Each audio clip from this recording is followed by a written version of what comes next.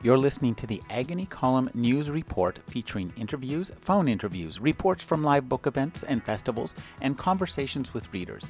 You can find additional news, interviews, book reviews, and more 5 days a week at the Agony Column website at trashotron.com/agony.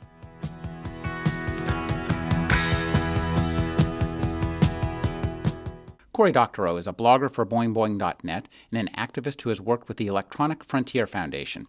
He's the author of novels including Down and Out in the Magic Kingdom, Eastern Standard Tribe, Someone Comes to Town, Someone Leaves Town, Overclocked, Makers, and Content, a collection of essays, a novel for young adults, Little Brother. His new novel for young adults is For the Win. Thank you for joining me, Cory. It's my pleasure, Rick. Thank you.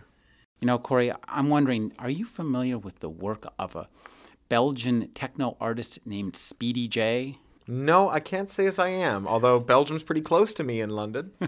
The reason I ask is because one of my favorite tracks by him is something called The Fun Equations. Oh, very good. And I always thought that was fundamental or something like that. But as soon as I read your book, I go, oh my God, now I know what this is about. No, I had no idea. That's funny. Well, your new novel is about teenagers and electronic online games, and mostly about the economy. And as I read this novel, I thought, what a great way to learn about how the economy works. Well, the economy is a game, right? I mean, there's a reason economists use game theory to talk about the economy. We have rules, we have tokens, we have an agreement to behave in a certain way, we elect referees, we have mechanisms for reforming the rules and for ousting a referee who seems like they're not doing their job correctly. So it really does act like a game. And where it gets extremely game-like is in the world of finance, where you're dealing with abstractions based on abstractions based on abstractions, synthetic derivatives of a complex financial instrument that's itself a whole bunch more abstractions. So I thought, what better way to explain macroeconomics and the new and exciting world of behavioral microeconomics, how we make decisions in a way that isn't predicted by regular economic theory, than by using video games where people's motives are worn on their sleeves and where the abstruse nature of a financial transaction is made a little more humane by the fact that it deals in things like virtual swords and laser guns and spaceships. I would say one thing that I've noticed, there are so many more books and novels across all genres that have at their heart economics as the driving theme. I think it seems that you're really at the forefront of a new kind of genre of fiction, in a sense, that's economic fiction. Finance punk. Well, at least back to, I guess I'm racking my brains for the earliest example of stuff with a lot of economics in it. Certainly Heinlein did a lot of economic stuff. But I think the first one to be really explicit about it maybe was Stevenson and Cryptonomicon, Neal Stephenson and Cryptonomicon, where he's talking about fiat currencies and the gold standard and how economies work and inflation and monetarism and all the rest of it. Well, that's interesting. I was thinking of the Space Merchants. Oh, yeah, of course. One of my favorite novels. I've just written a short story for a Frederick Pohl tribute anthology inspired by the Space Merchants called Chicken Little. And it's about a world in which the wealth gap has become so wide that the very richest people never die. They just become bodies in vats. These kind of disembodied fortunes that are both sovereign countries and people and companies and just collections of organs. And it's about the people who try to sell them things. Now, this is kind of interesting because one of the things that I think your new novel makes really clear is that the consequences of personhood for corporations, because the corporations have been declared as people. They have freedom of speech, and one of the things you do well is to take the consequences of that and turn them into characters in a sense that a corporation can really actually be a bad guy. Right, or a good guy, or sometimes a good guy and sometimes a bad guy. So I think that the corporation, I'm not the first one to observe this, but the corporation as a synthetic self-sustaining life force, or life form rather, is a very strange phenomenon here, governed by this entirely self-serving cry of maximizing shareholder value. It's very funny because you'll hear people say, oh, well, of course the corporation did that morally inexcusable thing. They needed to maximize shareholder value. But it's the most meaningless excuse I can imagine, because there is no course of action that cannot be described as maximizing shareholder value, right? Oh, we hired that guy at a higher salary because we thought it would incentivize him to work harder, so we're maximizing shareholder value. Or we hired that guy and we really negotiated him down on salary because that way we keep more liquid capital, and that's maximizing our shareholder value. Or we didn't cut staffing levels at all so that we could bounce back quicker from the recession, so we're maximizing shareholder value. Or we cut our staff to the bone so that we wouldn't run up a big debt and have to service the debt when interest rates went up, so we're maximizing shareholder value. Maximizing shareholder value is not a thing that you can measure. And so as a result, you can use it to justify any course of action. We pay the CEO an ungodly sum of money even while we're losing money, because otherwise he'd leave and go somewhere else and cost them an ungodly sum of money. And somehow that's maximizing shareholder value too. Well, when you think about it, you could take it the other way too and say, well, I murdered 17 people because I wanted to maximize my shareholder value in this, as I robbed all these houses. Well, or in the oil fields of Nigeria, as Chevron, contracted with death squads to clear the way so that they could do more ready mineral extraction. I mean, that there is plenty of murder in the name of maximizing shareholder value. It's not just IBM selling punch cards to Auschwitz. It's going on today. Let's talk a little bit about the plot of this novel. One of the things I really love about this novel is you give us a variety of great characters, and we can identify with them on both sides. I mean, this was the first novel I ever read where I could identify with the Jewish mother. And I thought, here's the novel that lets me be the Jewish mother. All right. Right. Yeah, I really wanted to tell a story in which no one felt that they were being a villain. There are a few villains in the book but they're more like spear carriers, just in the same way that there are a few good guys in the book that you don't really know much about, so you don't know much about their motives.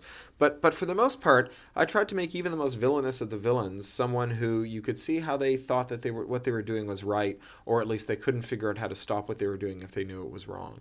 And actually, this is an idea I'm working through for not my next novel and not the one after that, but the one after that, which I've been calling the Rome book, which is about the moral conundrum of someone who knows that somewhere in the world people are living very bad lives, and that as a result they're living a very good life, but there's nothing they can do to change it. And it's I call it the concentration camp guard's wife's dilemma.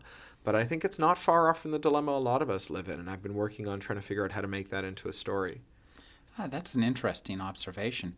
You're not a teenager anymore, yet you did a great job of getting into the minds of these teenagers around the world. Talk about some of the travel you undertook to research this novel. Well, the nice thing about Boing Boing and my work with the EFF is that I've got a really big network of contacts and friends, and I was able to use that to get a lot of suggestions about places I might go and people I should talk to when I got there.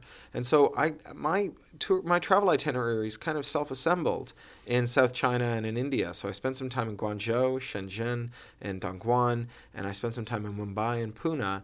And in all of those places, I was never at a loss for where to go or who to talk to next. And so I didn't try to do it systematically. I tried to do it impressionistically. I kind of thought the plot of the novel could follow the things that I found out rather than trying to find out things. This is the difference between writing nonfiction and a novel, is the novel can be bent around the most interesting facts, whereas the nonfiction needs to find out all the facts so that you can tell the story in the round. So I talked to academic experts and people who are involved in gold farming and people who'd interviewed gold farmers and people who were hackers in China who built tools for circumventing the Chinese firewall, and people who use those tools, and just lots and lots of different kinds of people, and got all of their stories. And then I read a ton.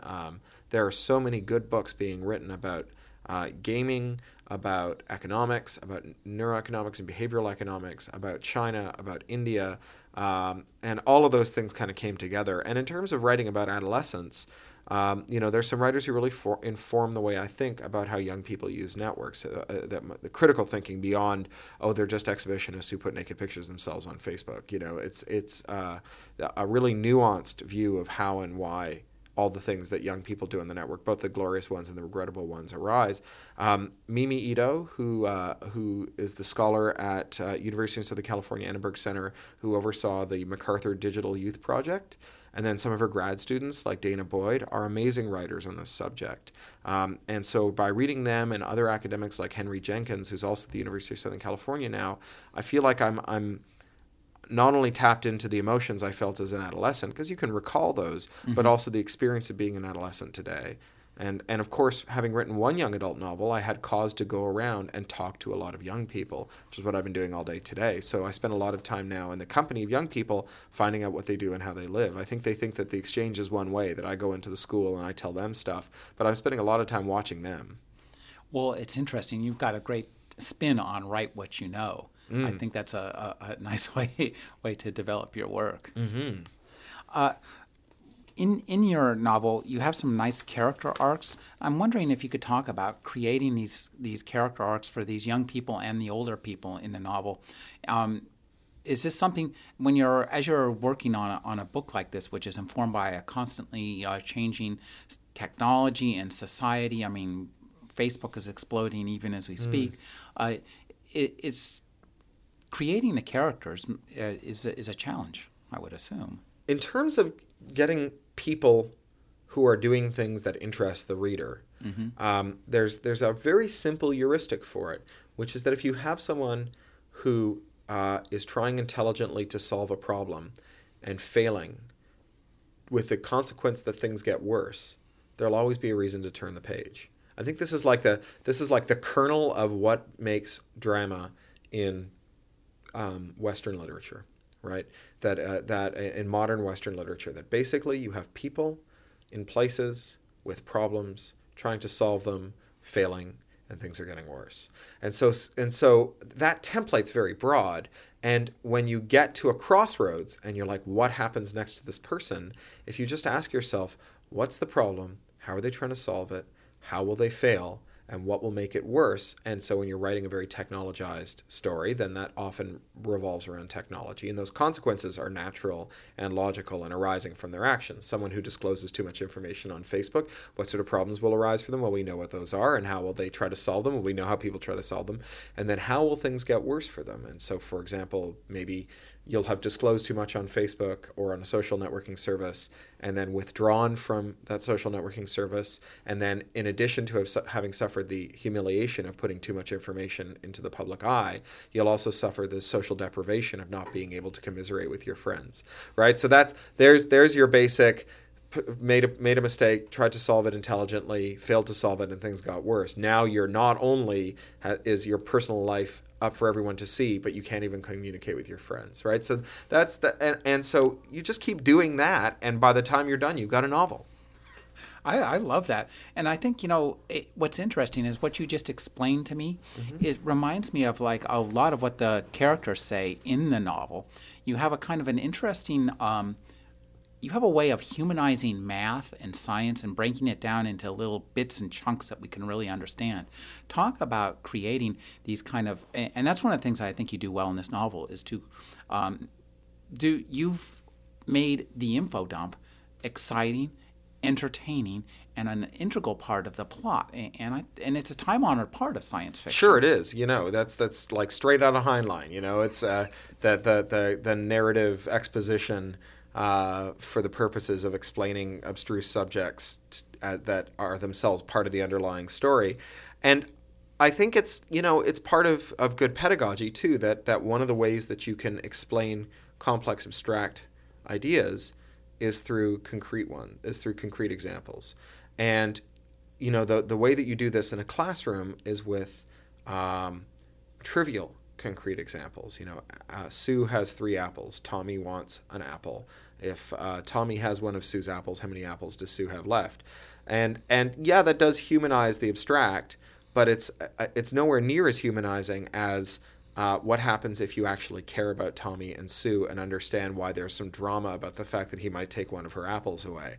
And so by taking these abstract ideas and making Gedanken experiments that are in fact part of a larger Gedanken experiment, which is the science fiction novel itself. So science fiction novels are thought experiments. And within them they contain thought experiments that are staged dramas to explain an idea.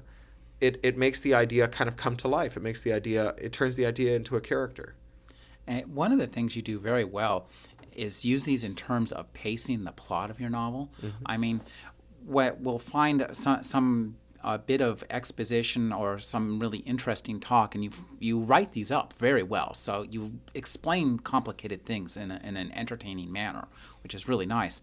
But what's nice also is that as a reader, we realize that we can see that half of this idea has already presented itself, and the other half is to come in the plot. That's right, and that's something that I really try to do.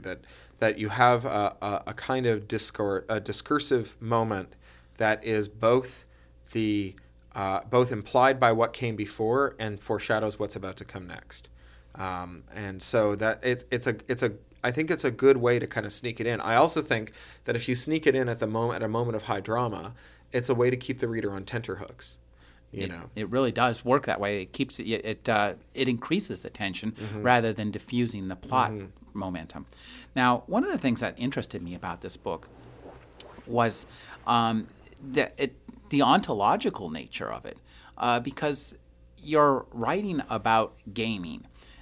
Gaming is an experience that's analogous to reading in some ways and different in others. And when we perceive the real world in this book through the reading experience and the gaming world through the reading experience, they become a little more equivalent. And I think it's an interesting way of giving people who don't immerse themselves in games the feeling of being immersed in a game. Well, I think that there's a kind of exceptionalism that takes place when we draw a distinction between the real world and the virtual world. Our real world of like getting in a metal box with an exploding machine inside of it that drives you at superhuman speeds to another place, and then you get out and while wearing your synthetic fibers, aim a highly technological microphone at someone and have a conversation. How is this realer or less real?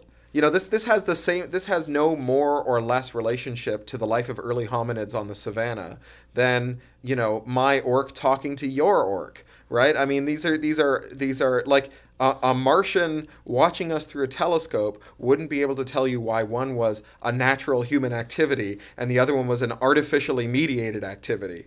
I don't dispute that they're different, but one isn't inherently human and the other one artificial and at some remove. So if the scenes of life in the game and life in the quote unquote real world are blended in the book, I think it's because the two of them are pretty artificial. The distinction between the two are artificial, especially when we're talking about things like, say, South China, where in the past 10 years, some enormous fraction of all the world's manufacturing capacity was shuttered, put into shipping containers, and sent to South China. And then the largest migration in human history was undertaken to move people there to work, right? To say that somehow those people are living the original human life, but as soon as they stick their heads in a video game, they're living an artificial and mediated life is wrong, right? It's just wrong on its face. No one has ever lived the way that they live in Shenzhen before because this is a unique thing in the history of the world.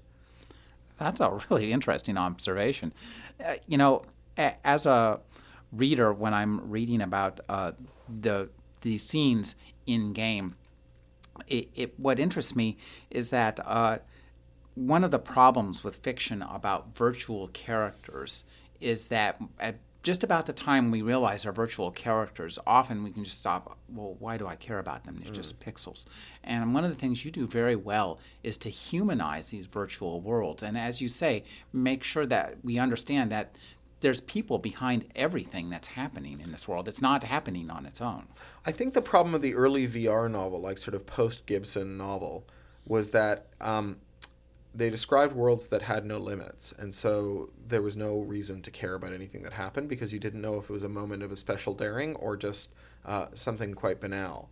In a world in which it's equally easy to jump over a mountain and jump over a pebble, you don't know, after a while, things just stop looking heroic and dramatic and monumental and important.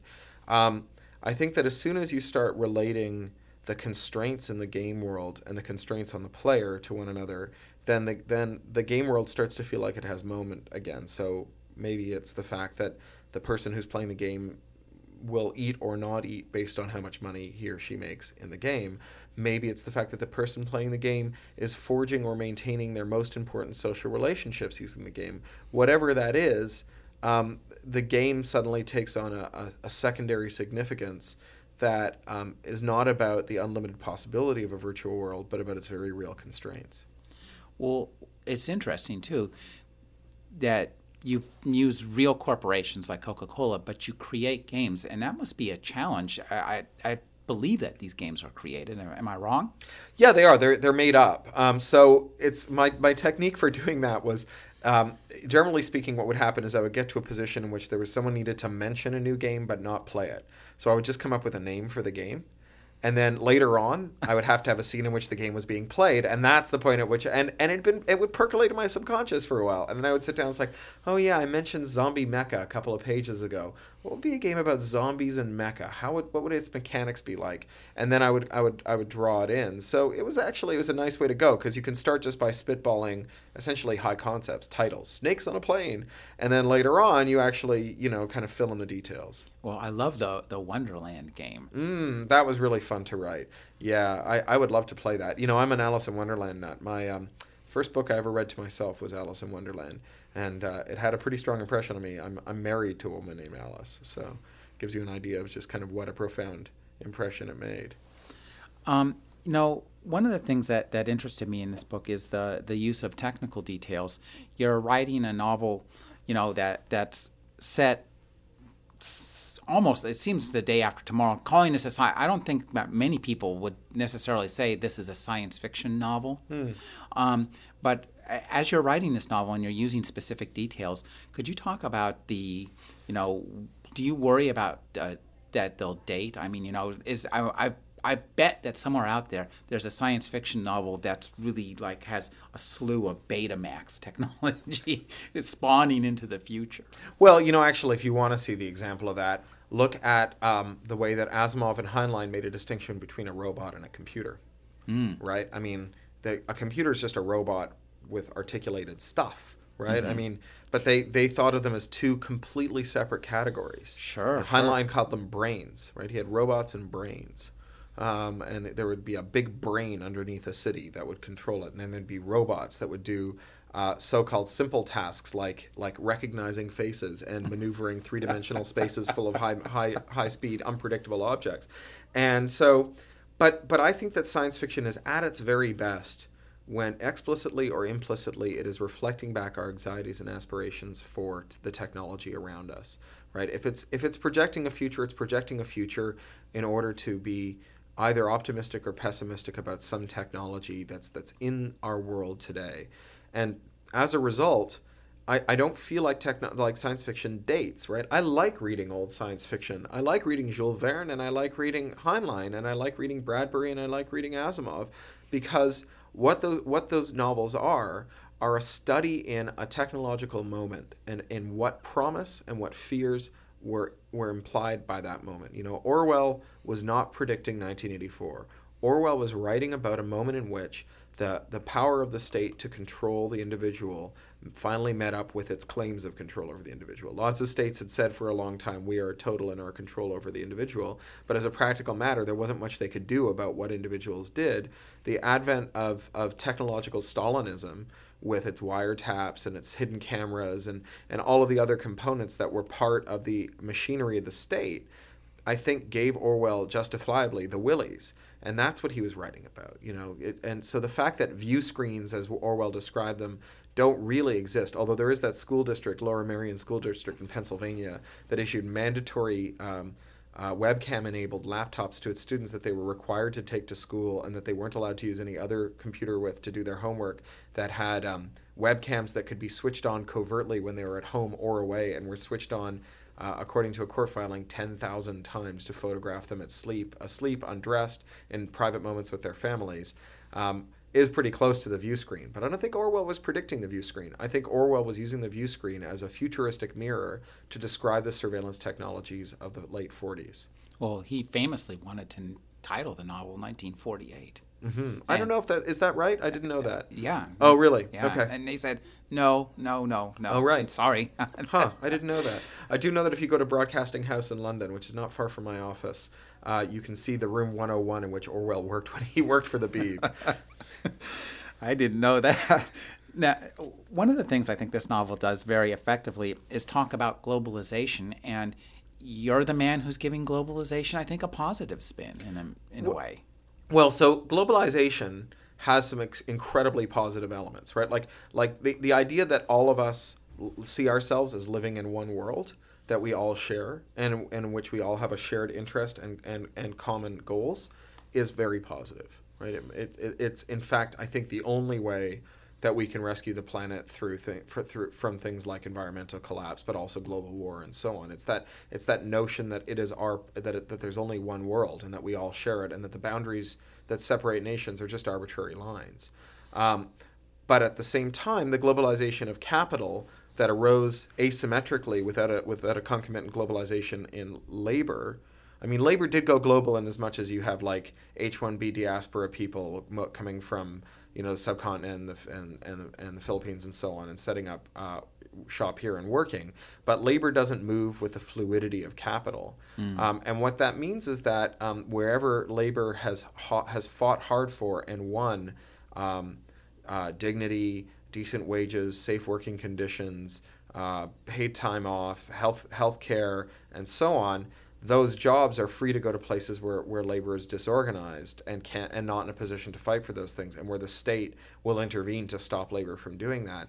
And what I wanted to write about is what would happen if labor got organized the way capital did, because labor now has access to the tools to be virtually present everywhere that their job might be. And gold farming is a good example for this, because everybody who works in a virtual world is virtually present in the same place as everybody else who works in that virtual world, even though physically they might be on opposite sides of the globe. So they're situated to organize themselves in a way that we've never really had before, and in a way that really trumps their boss's surveillance and control. You might be living in your boss's dorm, he might have hidden cameras, he might have hidden microphones, but chances are he can't keep track of all the orcs you're chatting with today as you mine your gold. Well, it interested me. I was taking notes for this novel. My handwriting, unfortunately, is so terrible. I'll make these yellow stickies in my notes, and I can't read them. And I came across this note, and it said onion. And I go, onion, what's this? Oh, no, wait. Union. That's what I was trying to say. Very funny. And I think, well, as with unclear and nuclear, maybe there's a semantic reason for these words to have some similarity, because the union really can cut across all strata, and it really can start at the top and go all the way to the center.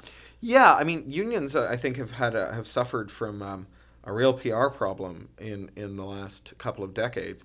And I'd be the first one to say that there's lots of imperfections in the trade union movement. But like Joe Louis said when they asked him why he was going to go fight Hitler when he didn't consider himself a supporter of the American government, he said, well, there's plenty of things wrong with the world, but Hitler's not going to help, right? And I feel like anyone who's ever enjoyed a weekend or thanked their stars that their child wasn't mangled by a machine, or who's had an 8-hour day with 8 hours to work and 8 hours to sleep and 8 hours for what they will, is free riding on the trade union movement. And to enjoy those benefits and then turn around and say that there's no place for trade unionism, or trade unionism is just gangsterism, or trade union short circuits the market's natural order, is, I think, wrong, right? So unions have done bad things, and unions continue to do bad things, and union leadership can become very corrupt. But the idea of collective negotiation as a means of overcoming the enormous power differential between an individual worker when she negotiates with a corporation is, I think, the only thing that we have, right? And I think that if that's all we've got, it behooves us to perfect the union, not to reject the union, because you can't just take away the power of individuals to negotiate together to get a better deal. I mean, no one goes, oh my God, Costco, what a market failure. All these people getting together to demand as collectives instead of as individuals better prices. They're short-circuiting the market. But as soon as 1,000 workers get together and demand a better wage, they're like, well, that's a market failure. I really think that without collective negotiation and bargaining, workers get a materially worse deal to the general detriment of society, because we're the ones who have to live with our maimed and crippled and overworked friends and relatives, than if there's some way to balance out the negotiating differential. Well, I think one of the great lost opportunities of the last 2 decades was that the IT workers never managed to unionize. Well, this is one of the things I was thinking is that, IT workers are in one virtual world. They're all on the same internet. Mm-hmm. They're all in a place to get together and form a union. I mean, they tried at Microsoft, right? I mean, Microsoft had done this dodge where they had legions of workers who weren't technically Microsoft employees. They had been, the shape of their job had been cut like a gerrymandered electoral district to fit as a kind of mirror image of the things that made you an employee, so that they were just, they were separated from being an employee by the thickness of an atom. And that somehow allowed Microsoft to avoid giving them all the things that employment law guarantees them. Well, one of the things that interested me about the video games that you create was how strong the overwhelming influence of Lord of the Rings. It is Lord of the damned video games, isn't it? Yeah, it's Charlie Strauss calls most heroic fantasy extruded Tolkien product, and I think it is. Then there's extruded Howard product, but most of it's extruded Tolkien product. The thrice brewed tea of J.R.R. Tolkien.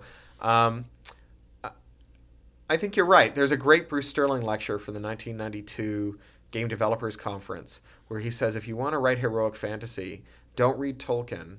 Read, the Norse bards that Tolkien read. Don't read the tea that he already brewed. Go pick your own leaves, right? Go back to the original source for inspiration. And I think where you see really great fantasists like Jane Yolen or Ellen Kushner or Neil Gaiman, these are people who are Charles DeLint. These are people who are folklorists, who are incredibly familiar with the underlying source material. And when they write fantasy novels, they are not writing fantasy novels that are merely derived from the ideas of the people who read the source material. They are distinctive, new interpretations of that very old primal story. That's an interesting observation, and I think that one of the things you do in For the Win is that you bring to the forefront the importance of stories in all our lives and in a variety of ways. There's the stories that the families tell one another. Each of the young main characters have stories from their families. All the video games, all the games they play revolve around stories. And I think there's an interesting part of this novel that speaks to just the power of story itself. Yeah, although I dispute slightly that the games are stories, because I think that games aren't stories the way that we normally think about them. I think this is why it's so boring to hear someone tell you about their Dungeons & Dragons campaign. Because although they're a narrative, they're not stories the way that we think of them. The aesthetic appeal of a game doesn't come from watching it or hearing it recounted. It comes from playing it. In the same way, I think this is not true of all fan fiction, but a lot of fan fiction. The aesthetic appeal of fan fiction comes from composing it collaboratively on a message board. And I write a bit, you read a bit, we talk about it, and so on. And that to observe the thing afterwards, the thing that's left behind, is like to judge a sex act by what's left behind on the sheets, right? You can't judge a Dungeons & Dragons game by the crumpled up pieces of paper on the table the next day. To judge a Dungeons & Dragons game, you have to play the game, right? That's where you get the aesthetic appeal from.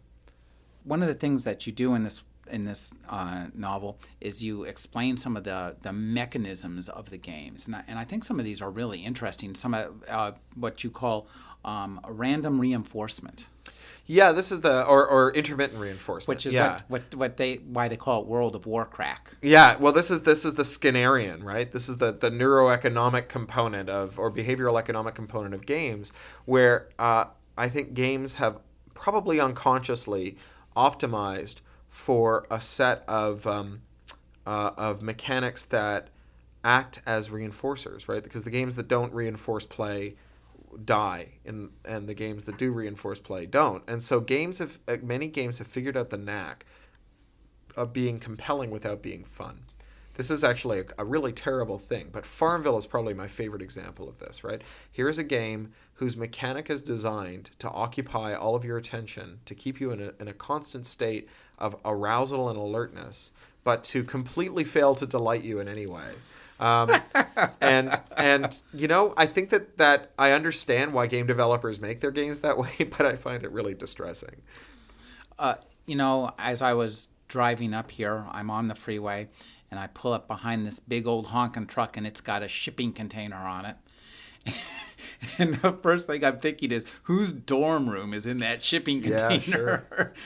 Talk about the importance of that. That's an interesting technological observation you make about how important those are. Well, I'm not the first one to do this. I mean, shipping containers are the packet data of the globalized economy, right? That the shipping containers create efficiencies in shipping and routing that by standardizing the unit and standardizing the way in which it can be moved, that we've never really seen before. And so, like the way that so many Happy Meal toys and other assorted tchotchkes can get from Shenzhen or Guangzhou to the port of Los Angeles, the only way that can happen is with the advent of shipping containers. And so we're starting to build a world around this like incredibly useful thing. In the same way that when Fibonacci introduced Roman numerals or Arabic numerals to Europe, suddenly numbers were everywhere. Numbers were part of everything we did in a way that they hadn't been when numbers were cumbersome and difficult.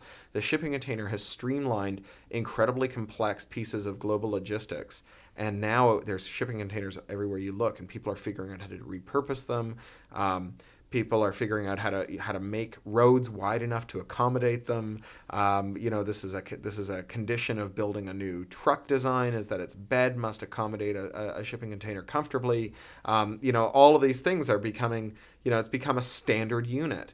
In the same way that there's this story, which I think is apocryphal, about the longest axle that a Roman blacksmith could make, that was determined by the metallurgy of his day. That determined the wheelbase size of the Roman roads, which determined the wheelbase size of all the vehicles that rode on those roads subsequently, e.g. automobiles, that determined the width of the standard highway lane, that determined the width of the modern shipping truck, that determined the widest width you could make a space shuttle refueling tank, right? So basically the state of Roman metallurgy determined the state of the width of a space shuttle tank.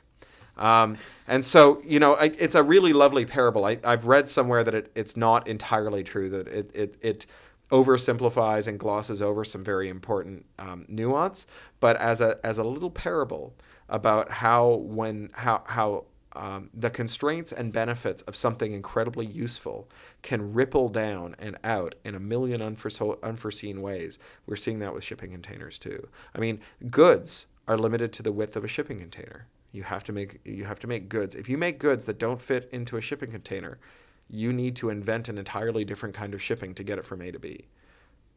That's very interesting. Now, one of the things that you talk about here is the importance of not just innovation, not creating something out of whole cloth, the importance of like research, how much research you put into a product, but how well it does when it gets out into the marketplace. I guess the segue would be the perhaps the poster child for this, something where there was just tons of research and tons of anticipation, but it's really been a misfire in the marketplace.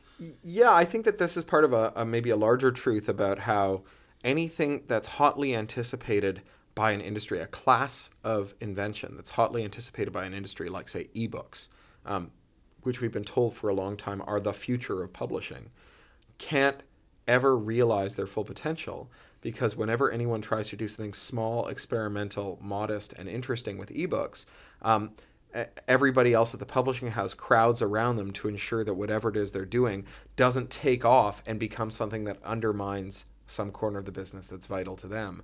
And so the same is true of mobile content delivery or mobile telephony, that basically anytime someone tries to do something genuinely novel and experimental, the only way that you can play in that space, because it's so kind of overcapitalized, is to be a great big player. And that means necessarily that there's a bunch of people around you who don't want you to succeed if it means them diminishing in importance or vanishing.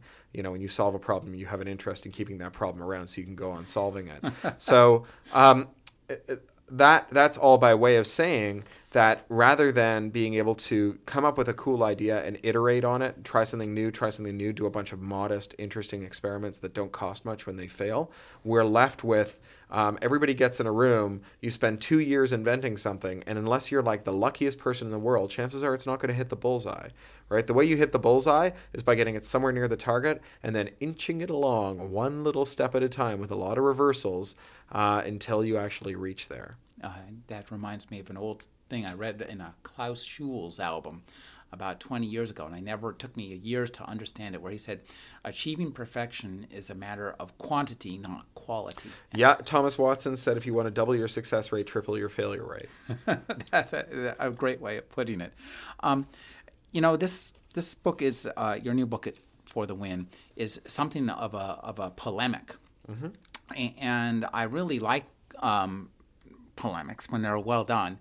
And it's a difficult thing to pull off because you have to be, on one hand, you have to be very serious and you have to have something really substantive to say. On the other hand, you have to give the reader a sense of fun and talk about, as a writer, creating that sense of balance, which we find in For the Win and Little Brother, and in fact, I think most of your books, to create that kind of sense of balance that makes it fun to get the message. Well, I guess if you have characters who care really passionately about something that's an idea, then as they play out their passion, the idea comes to the fore in a way that's necessarily interesting. People who are passionate about something, fighting hard to make it a reality, are interesting, right? Whatever it is that they're interested in. So the polemic gets a free ride on the passion. I like that. You talked about ebooks.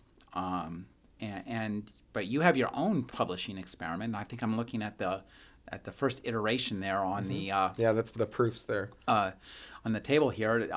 Tell us about With a Little Help. What is it, and why is it different? I've done a couple of short story collections with a mainstream press, and they were pretty successful. They sold a reasonable number of copies and made me a reasonable amount of money, but didn't go very far. And they're not a giant moneymaker for anyone. Short story collections are just kind of, they sit to one side. They're things that presses, I think, feel they need to do, but they're not anyone's bread and butter. Mm-hmm. And so this is a ripe area for doing low-cost experimentation, because the worst thing that could happen is instead of making not much money, it'll make a little less than not much money.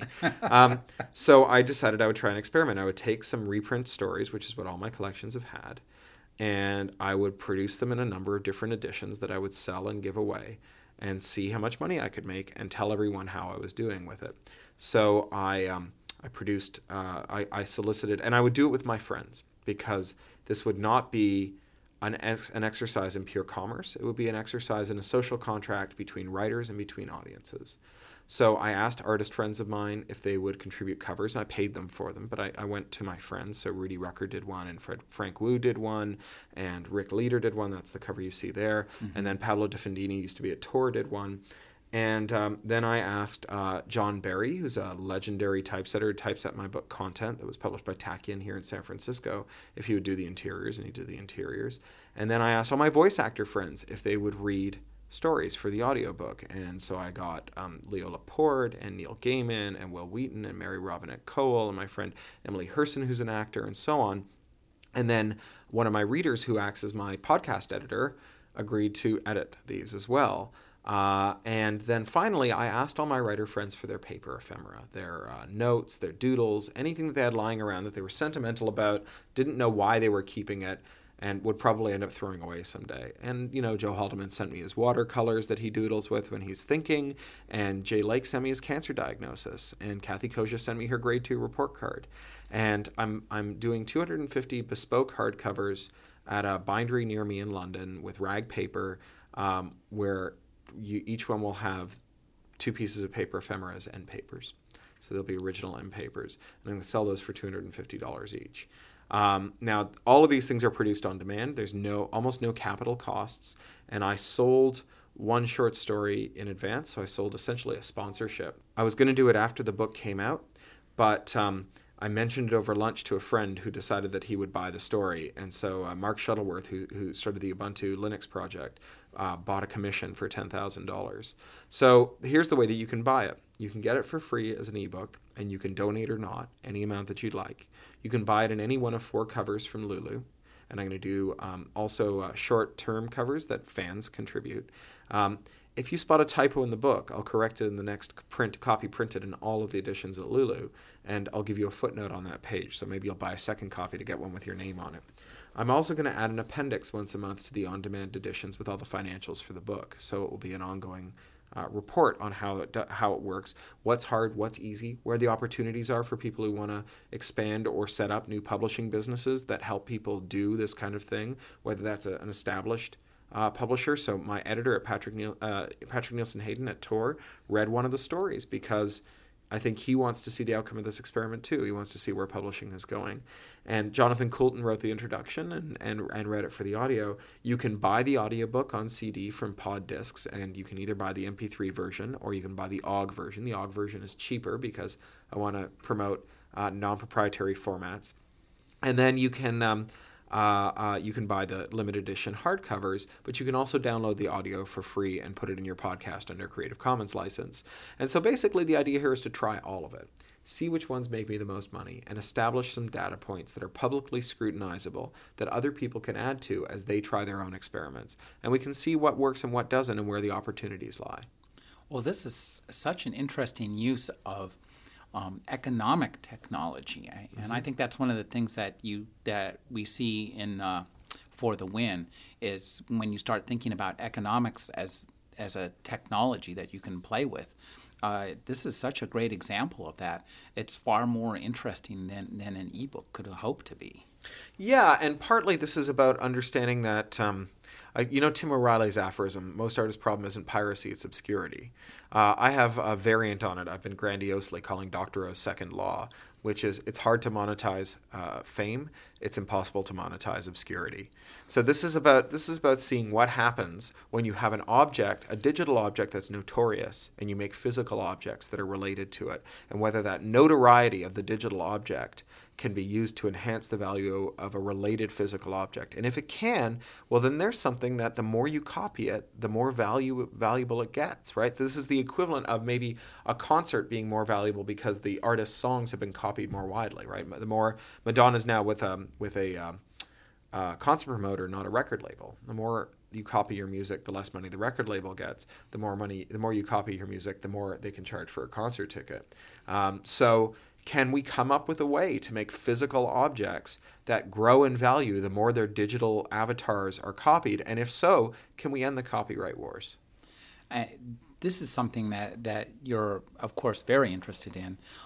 Talk about what's going on with your work with, the DCMA laws in both Canada and in the UK, where this is pretty scary stuff. I mean, people like myself who make some of their living online.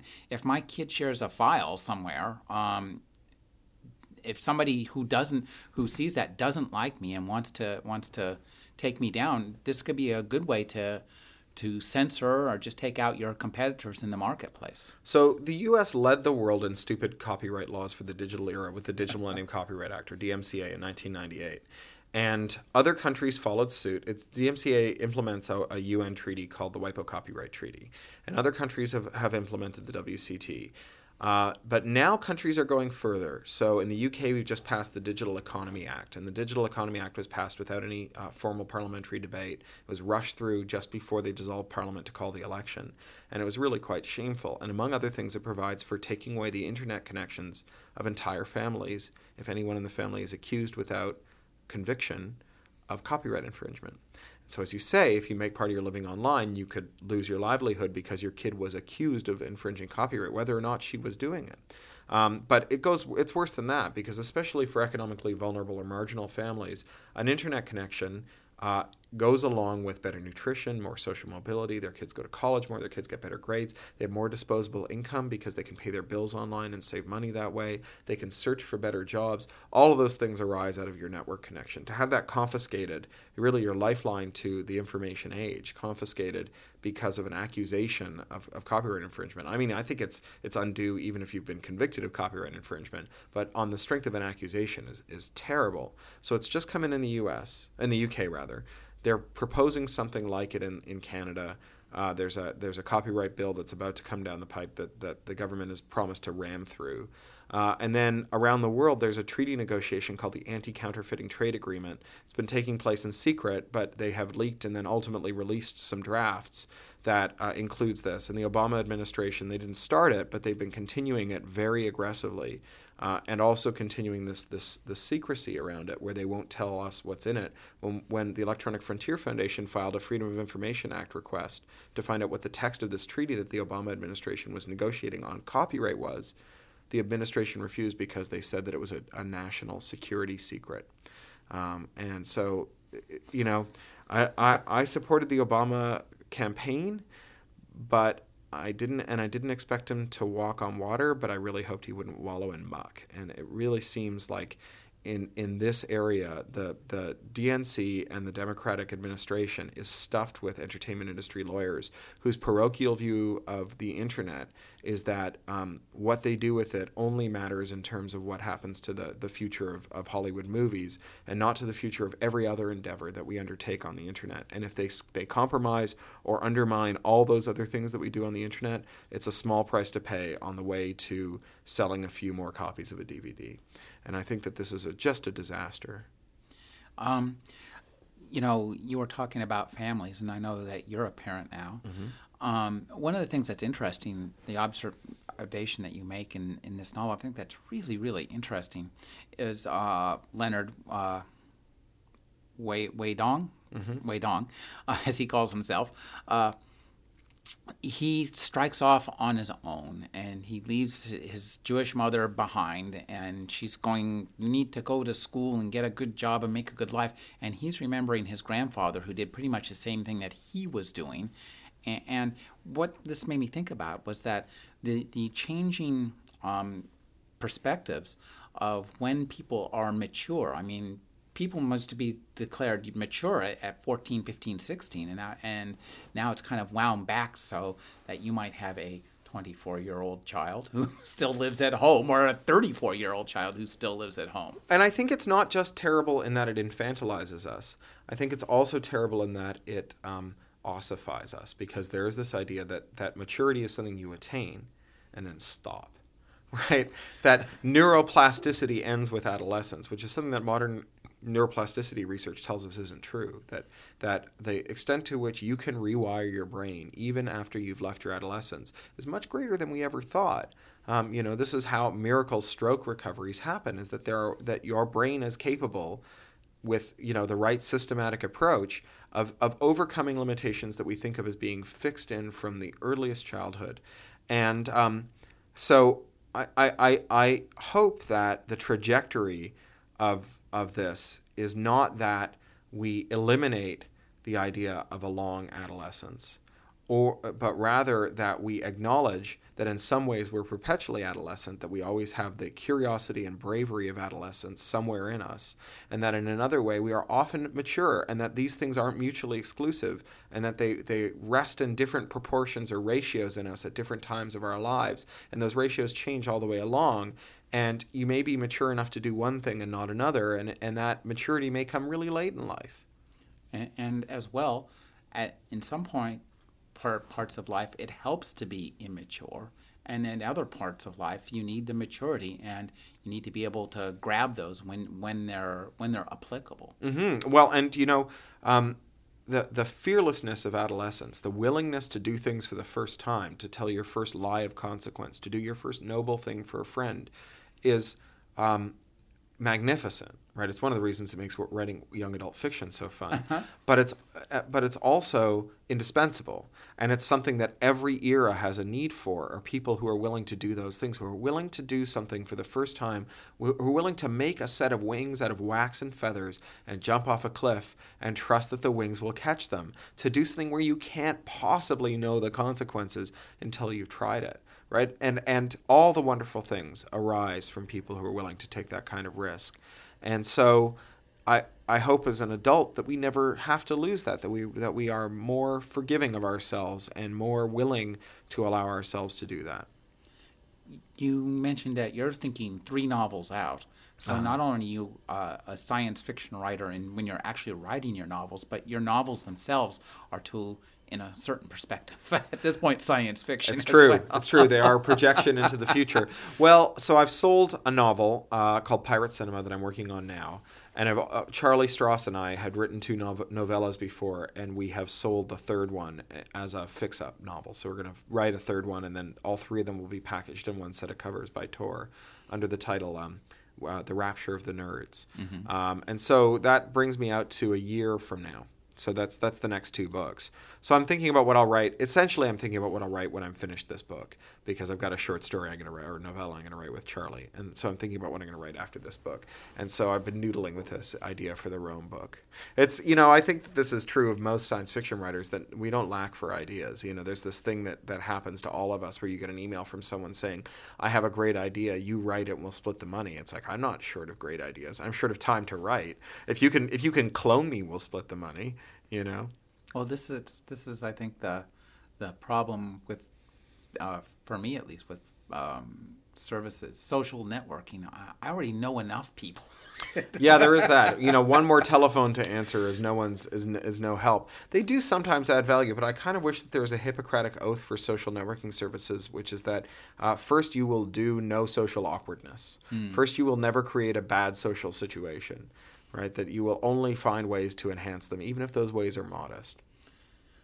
I've been speaking with Cory Doctorow. His new book is For the Win. Thank you for speaking with me, Cory. Oh, it's my pleasure, Rick. So nice to see you again.